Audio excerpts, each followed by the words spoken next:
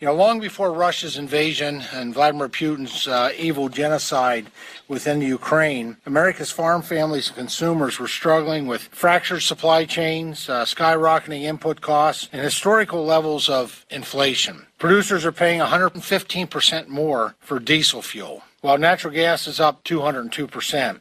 Costs of fertilizer inputs such as nitrogen, phosphorus, and potassium have increased 125% since January of 2021 to January of 2022. Now, as the conflict, the war in Europe, nears its fifth month, the U.S. and the world will face a disrupted global food system, resulting in increased energy prices, fertilizer cost spikes, and shortages, and worsening food scarcities in developing countries, really resulting in significant increase in hunger, starvation, and death through famine. At the same time, American consumers are watching in dismay as their grocery and energy bills skyrocket. Groceries are up 40%. Now, we're in a serious crisis moment, and we need concrete, immediate policy actions to help mitigate impacts at home and abroad. American agriculture, if given the right tools and regulatory certainty, can serve a vital role in alleviating global food instability and mitigating costs for consumers. The way I look at it, if we, with the right policy changes, and that's what we're here to talk about today,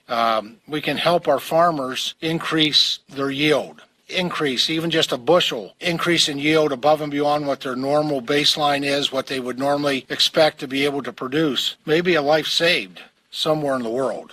Despite these circumstances, the Biden administration really has neglected to take serious action to increase American production. In fact, since the war in Ukraine began, the administration has continued to take nonsensical regulatory and policy actions that have created needless uncertainty for American farmers, ranchers, and working families, and have further limited our ability to meet the food demands of our nation and, quite frankly, the world.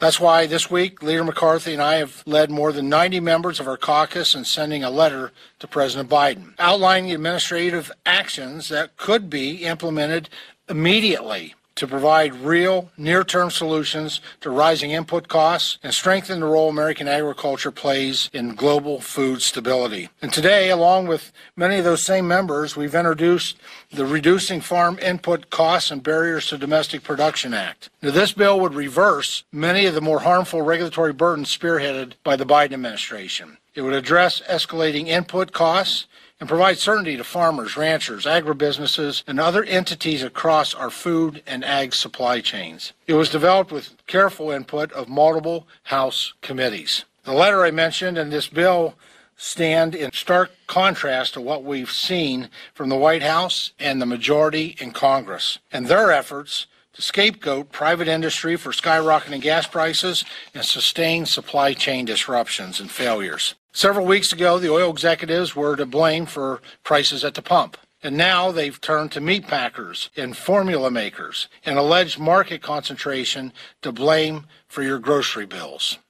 As part of this coordinated messaging effort, tomorrow the House will consider H.R. 7606, the Meat and Poultry Special Investigator Act. Now, while Democrats have given H.R. 7606 a cute, although terribly dishonest, new title, the Lower Food and Fuel Cost Act, and added a suite of other bills, its most harmful contents remained. And nothing in this bill would bring about an immediate lowering of food costs for American families. In short, the crisis we are facing cannot be mitigated with unfunded mandates, duplicative authorities, polarized agencies, and big government. Although the Democrats' package includes some constructive bills from Republican members, the needless layers of additional bureaucracy laced throughout it only exacerbate inflation and further challenges farm families. Not to mention the $700 million price tag as determined by CBO, none of which goes to immediate producer-focused relief.